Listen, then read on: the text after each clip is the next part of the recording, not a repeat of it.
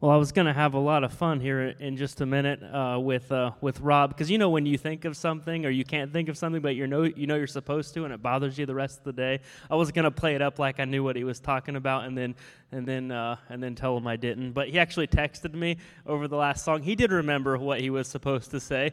There are no T-shirts this year at VBS, and so he's actually doing fun days I didn't see the post. Do you know of any of them? But it's like themed days where they different colors and things like that. So look for the post if you're going to be at VBS to see what shirts that you can wear. You don't have to do that, but just an idea.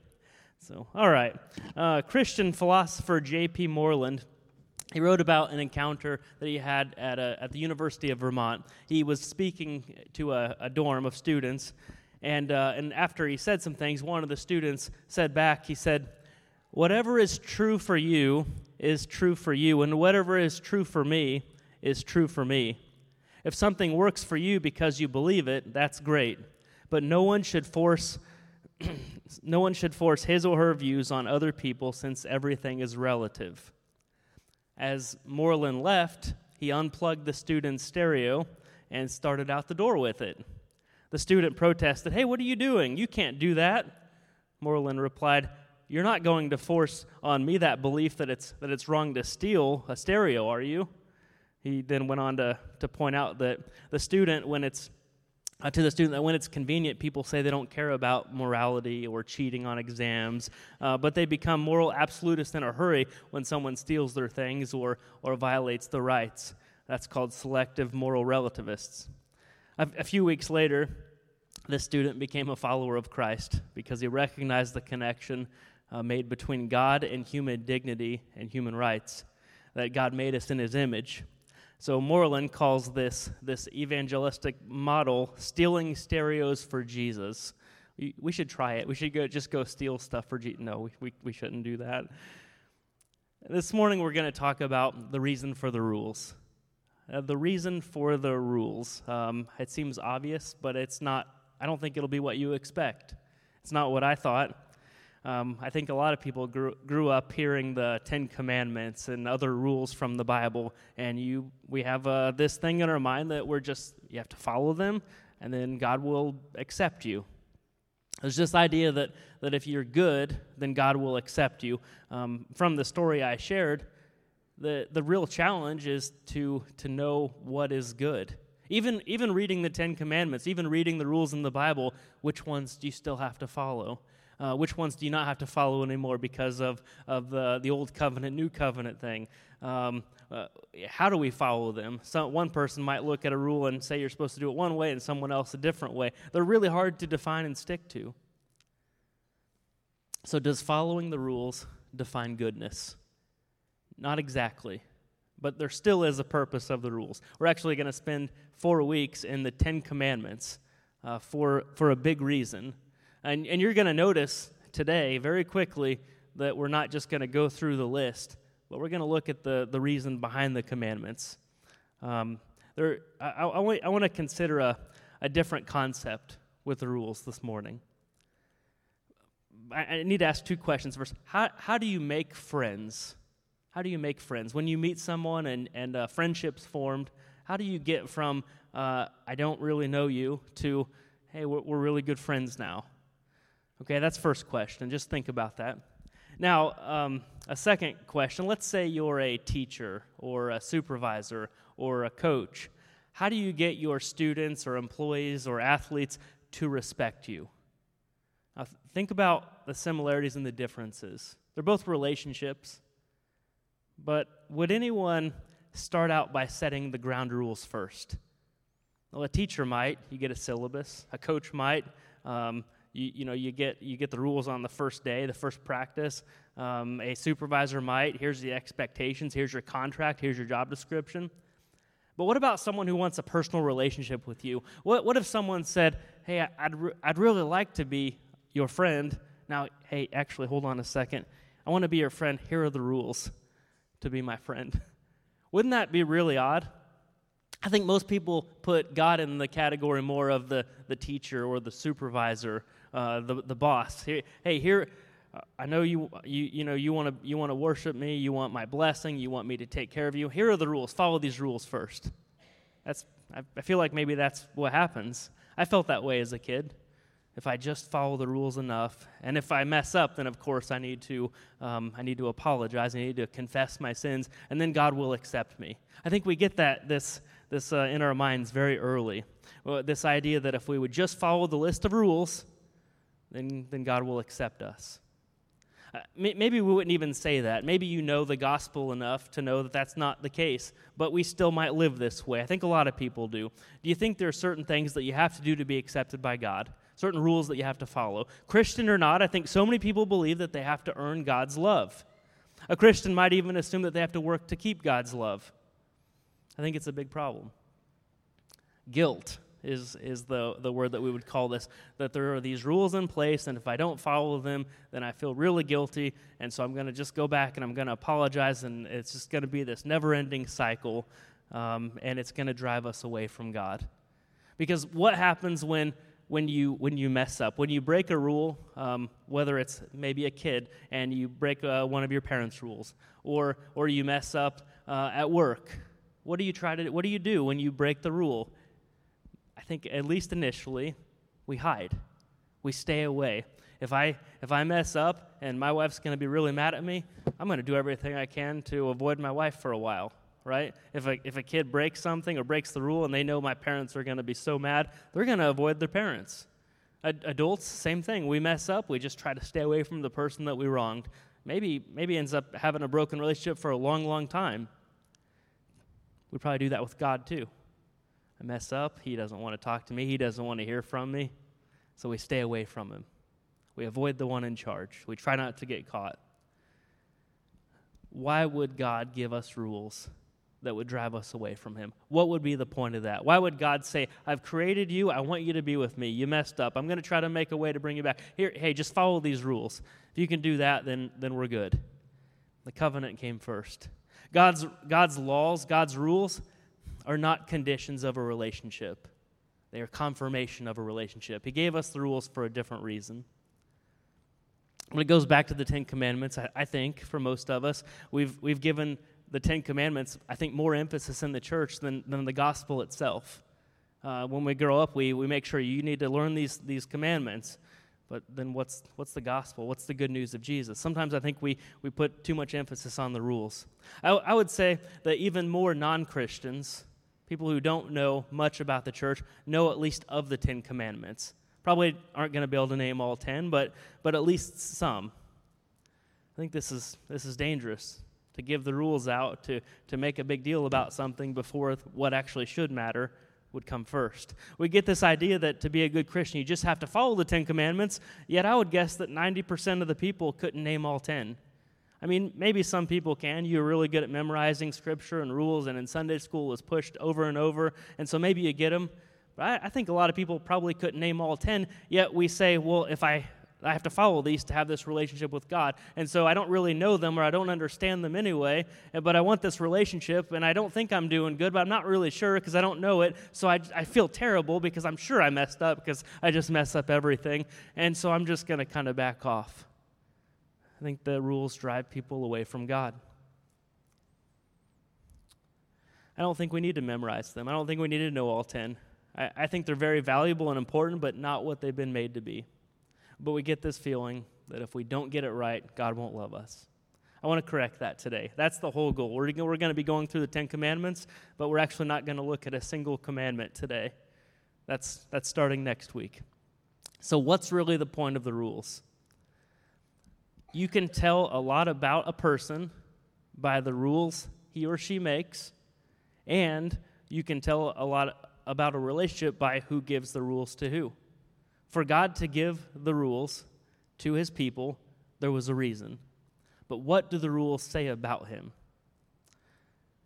Like when you start school or you start a new year, you get a syllabus, day one.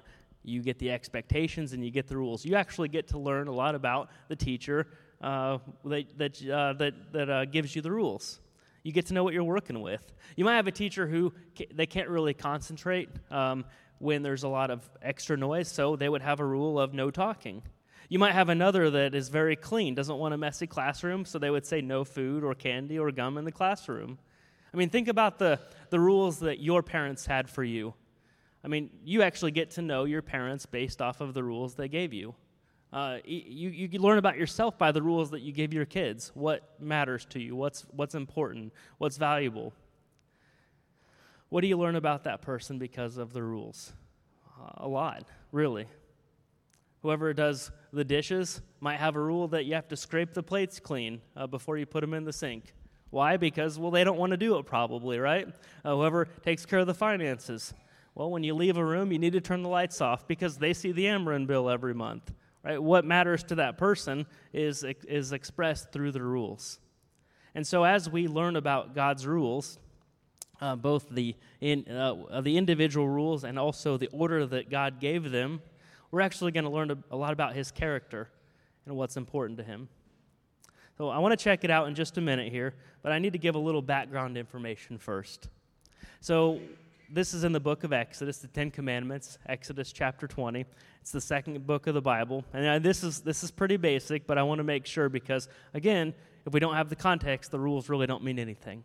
So a guy named Jacob, he moved his family to Egypt at the beginning of the story. And his family kept growing. That's natural. The book is about a group of people called the Israelites because God renamed Jacob Israel.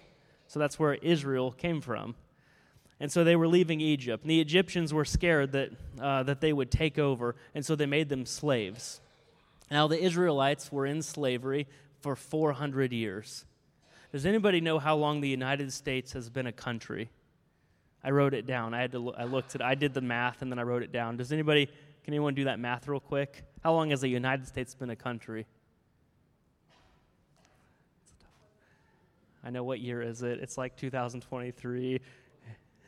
Yeah, close to 246 years. Next month will be 247 years. It seems like the country's been around a long time. Everything most of us have ever known is the United States existing, and our parents and our grandparents and great-grandparents goes back a long ways. The Israelites were in slavery for 400 years. So everything that they knew, their parents and their grandparents, and as far back as they could possibly know, these people who, at the end of the 400 years, all they ever were slaves. They were objects. That's all they knew. For 400 years, they didn't hear anything from God. But then all of a sudden, God shows up and tells this guy named Moses that it's time for the Israelites to be free. I mean, would you really believe that? That's all they've ever known, and now we're just going to be free all of a sudden, and you're going to help us? Why? I mean, think about how a slave would feel about themselves, how demoralizing that would be. Why would God want me to be free? And he helps Moses convince Pharaoh, the Egyptian king, to let his people go. And God told them then to make food, to make a meal. What a weird first rule. I haven't talked to you for a long time, but I want you to make some food. And then put blood on your doorways.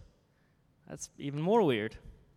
But God did the rest through plagues, and the final plague of the firstborn. God was telling the people that He wanted to be the rescuer, but they would have to trust Him. And that's really important because as we come up to the rules, we have to remember that it was about them trusting Him. That's what it all stems back or goes back to. And so now, after all that, we're going to jump ahead. Chapter 20. Here's how the chapter begins. And God spoke all these words. I am the Lord your God, who brought you out of Egypt, out of the land of slavery. Before any rules, first and of most importance, verse 1, and God spoke all these words. These rules are from God. They have to know. Remember, you're going to learn about who God is based off of these rules and how He feels about His people. So this is the beginning, right before the list of the Ten Commandments, and then the list runs from verses 3 to 17. And so now I want to break down what's really going on here. Specifically, verse 2, the beginning of verse 2 says, I am the Lord your God. He established the relationship. All right, this is who I am. I am your God. This matters a lot. Before giving the rules, He wanted them to know where they're coming from. At one time, there were no laws about child safety seats and seat belts. This was a major factor in the death of many young children in car accidents. Today, laws prohibit children from riding in a car without a child seat facing the right direction and properly installed. Even a new parent leaving the hospital, they make sure that you've got a car seat, that it's installed properly when you leave the hospital. A parent's love for their own child is huge. I think any parent would agree with that, and a kid would agree with that, as with your parents. You know, parents love their kids a lot. Yet when a child's safety is at stake, a parent's love is not enough. The love wasn't enough. Parents did not always do what was best for the children. Many parents needed a law or a boundary, even though they really loved their children. See, God knows that feelings are not enough. Emotions are not enough. We actually need laws and boundaries in the form of commands to help us in receiving love from God, in loving Him, and in loving other people. And so he starts out with a relationship first so that they know this is a God who cares. Now, a reminder. Second, he says, who brought you out of Egypt, out of the land of slavery. Now, I've already explained what happened, but sometimes a reminder is necessary. Can't it be so frustrating sometimes when someone who you love, maybe you upset them in some way and they say, you don't even love me anymore. You don't really care about me. I would guess a kid would say that to a parent. And you would know, obviously that's not true, and they might even know it, but they just say it anyway. God knew that before the next part came, they needed to remember His love and faithfulness. They have to look back and say, this is what you've done for me so far. So even though I don't understand this one thing, maybe I don't really like these rules, they're here because this loving God is telling them, this is what's best for you. This is where trust or lack of is made, looking back to the past. That's what we do with all of our relationships. Who do I trust? Well, who has wronged me or who has proved to be untrustworthy. It doesn't mean we can't forgive, but we know how this is. Our closest friends are the people we trust the most. The people we have the closest relationships are people that we trust. So can they trust God? Well, he says, hey, here's where you could see that you can trust me. I led you out of Egypt, out of slavery for 400 years. And then it gets to the rules, and we're not going to do that today. That's next week, the next 3 weeks. I was thinking about rules, and I'd remembered this guy, but I couldn't remember the story, so I had to look it up. But Bill Clem, he was a baseball umpire. He was the first to use arm signals in a game, which makes a lot of sense. It's easy to tell what's going on. But he worked behind the plate. He umped for 37 years, 18 World Series. On one such occasion, he crouched and he was ready behind the plate, and the pitcher threw the ball, and the batter didn't swing. And just for an instant, Bill said nothing.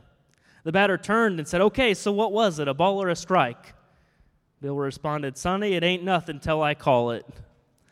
Could you imagine, hey, do your job. What is it? Nope, he's the one in charge. And this is where it gets fun. We don't get to decide if the rules are good or not.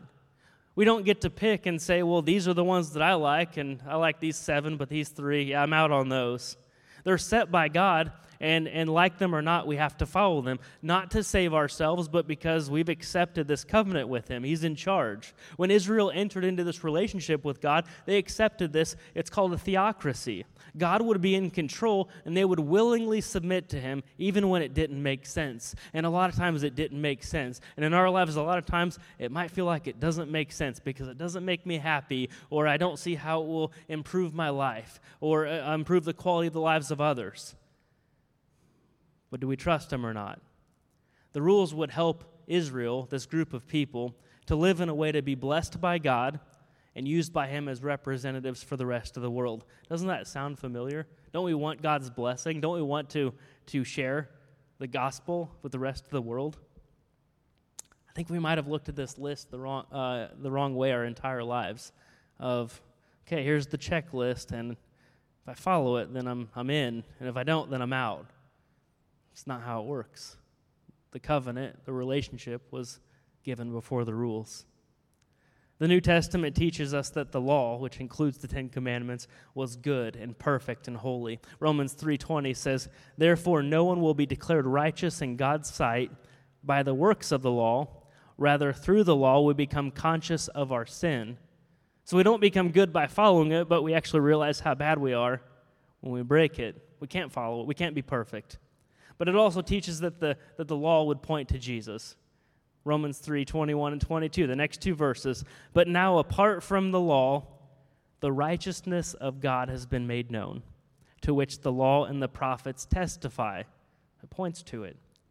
This righteousness, or being right with God, is given through faith in Jesus Christ to all who believe. The law came up short in terms of salvation. It was never meant to save us. People just sometimes think that's the case. The rules are timeless. They're really good, but they point to Jesus. They point to a better reflection of who God is. Jesus said he didn't come to destroy the law, but to fulfill it. He even raised the bar. He even made it harder to follow. Not just to the letter, but the spirit of the law. Because the law teaches. It really helps us. When we look at this list the next couple weeks, we're going to see what really matters to God. We might just guess, well, I think God would want me to do this, or I think this is important. We get to know what matters to him, and we get to live to please him because of what he's done for us, not to save ourselves. Sometimes people think the law holds us back. The rules hold us back.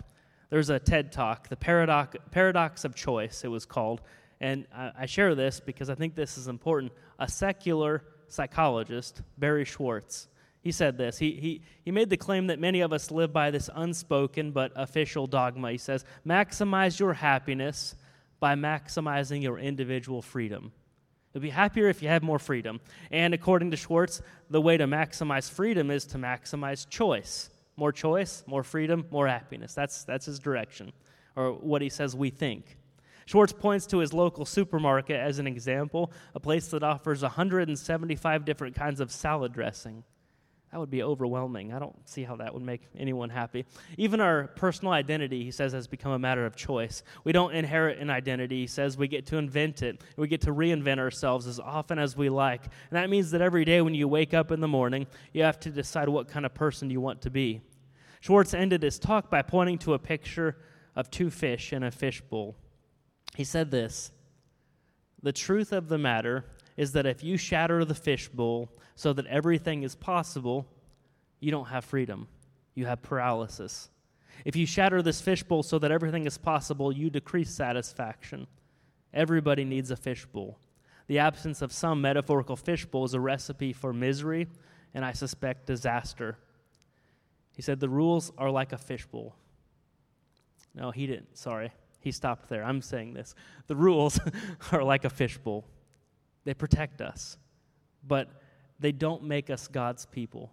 When you buy the fish, they're your fish. You put them in the fishbowl, that doesn't make them your fish. They get out of the fishbowl, they're still your fish. If you have a fence and you put a dog in your yard, the fence doesn't make it yours. If that dog gets out of the fence and the neighbor says, hey, your dog's out, you don't say, hey, that's not my dog, it's not in my fence. It doesn't work like that. It's yours, because of the relationship. The fence, the fishbowl, the rules are just there to protect and to make things better. People don't usually come to Christianity out of guilt. It doesn't work. They become Christians out of thankfulness for God saving them through Jesus. They might tell you they were depressed, they had a breakup, their parents divorced, they were an outcast, they were an addict, they felt no hope. There was just no way to move forward. And the message that we have to share is not, well, follow these rules and you'll be saved. The message is the gospel, the good news of Jesus, not a list of rules to be followed, but that even with our problems, or as Romans 5:8 says, while we were still sinners, God wants us to come to him. While we were still sinners, Christ died for us. Not after we got everything right, not after we got our lives clean and all right. While we were still sinners, while we were still breaking the rules, Jesus died for us. Over the next 3 weeks, we're going to look at the rules more in depth. We're going to talk about the relationship and why the rules are even there, because they're not to earn God's acceptance. But he does need you to trust him. Ephesians 2:8 and 9. Probably one of the most clear passages to explain this very quickly and easily. It says, for it is by grace, and I want to pause for just a second, grace is a gift of God, an undeserved gift, something that you did not earn, but it was just given to you. For it is by grace that you have been saved through faith. And this is not from yourselves, It is the gift of God, not by works, so that no one can boast. The rules never saved us. It's always been what he did and allowing us to respond. We remember the reason every week when we take communion. That's what we're going to do here just in a second. We consider our need to be saved. I don't know, when I take communion, I reflect. Where did I mess up this last week? What rules did I break? Where did I fall short? Yet he still willingly died for someone like you, for someone like me, just as I am. The relationship, the sacrifice, and the proof of God's faithfulness always comes first. Today we don't stop and remember a list of rules and gauge where I was at. We just look to the bread and the juice. We look to the cross. We look to what Jesus did for us. And when God said, I love you, just believe in me, just trust in me, place your faith in me, and you'll feel that love. Let's pray. Father, as we look all the way back to when the Ten Commandments were given to the Israelites, the people that you chose to represent you and to give your blessing to, I pray that our hearts and minds are open to what they could mean. And as we look throughout history and see all the times throughout the scriptures that you've been faithful to people who followed you and trusted you, I pray that you would help us to trust you as well. As we take communion and we remember what you've done for us through your Son, I just pray that our hearts would be open to accept it, not to do anything with it right now, but for those who are feeling like down on themselves or like they're failures, or I just pray that this would be a reminder that while we were still in our sin, that you would still die for us. That's how much you care. So I thank you for that gift. I thank you for your forgiveness, that you won't hold our sins against us. And I thank you for these rules that we're about to look at, to know that there is a better way to live, and that you've actually given us the fishbowl or the fence to help protect us and give us this life. So I thank you for this morning and for this day. It's in Jesus' name we pray. Amen.